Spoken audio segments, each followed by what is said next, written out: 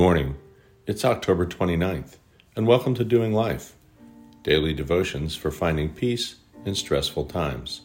This is the audible companion of the book by the same name, and the music you're listening to is I Know That My Redeemer Lives by the Holy Communion Instrumental Duo.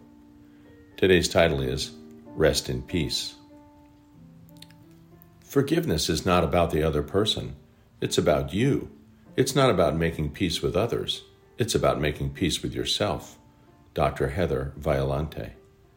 As we approach Halloween in America, signs bearing the acronym R.I.P. have been popping up on front lawns throughout our neighborhood. The Latin phrase, requiescat in pace, means may the deceased rest in peace.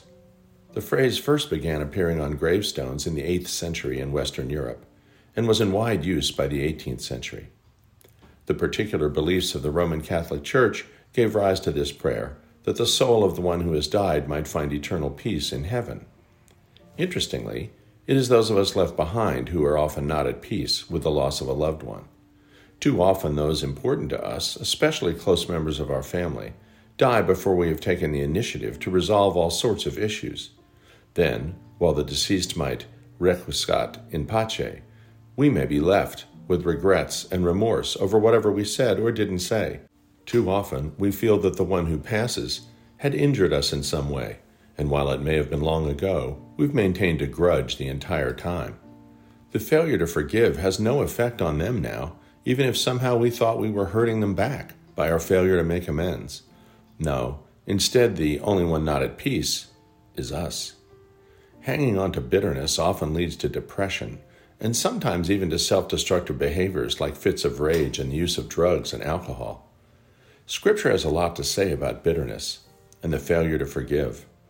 Of course, the best known of these is found in Matthew 6:14. For if you forgive other people when they sin against you, your heavenly Father will also forgive you. But if you do not forgive others their sins, your Father will not forgive your sins. The Apostle Paul instructs the Ephesians in no uncertain terms to put away all bitterness, wrath, and anger, and specifically to forgive each other. Ephesians 4:31. In the letter to the Romans, he urged them not to be overcome by evil, but to overcome evil with good.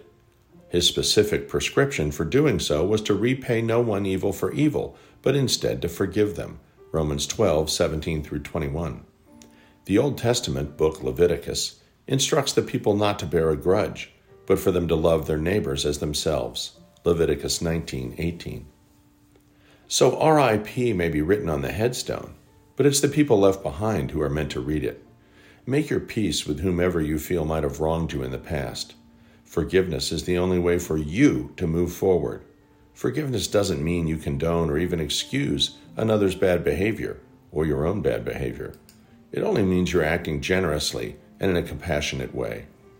Forgiveness is the only way you will heal, move on, and remain productive. It will allow you to gradually dissipate the anger, frustration, and resentment which has seeped over into the other areas of your life. When you finally choose to forgive, you will find yourself increasingly at peace where there was none before. Do yourself a favor. Forgive the one who is gone, even if only after they've gone. Just let it go. It's the only way you'll rest in peace yourself. Dear Heavenly Father, we love you. We love you because you loved us first. And how did you demonstrate that? By forgiving us. Let the love of Christ suffuse us and empower us to forgive those we feel have wronged us. Yes, it may make them feel better, or they may already be gone, but it will certainly put us at peace and allow us to move on with the business of life and glorifying your name in all that we do. Amen.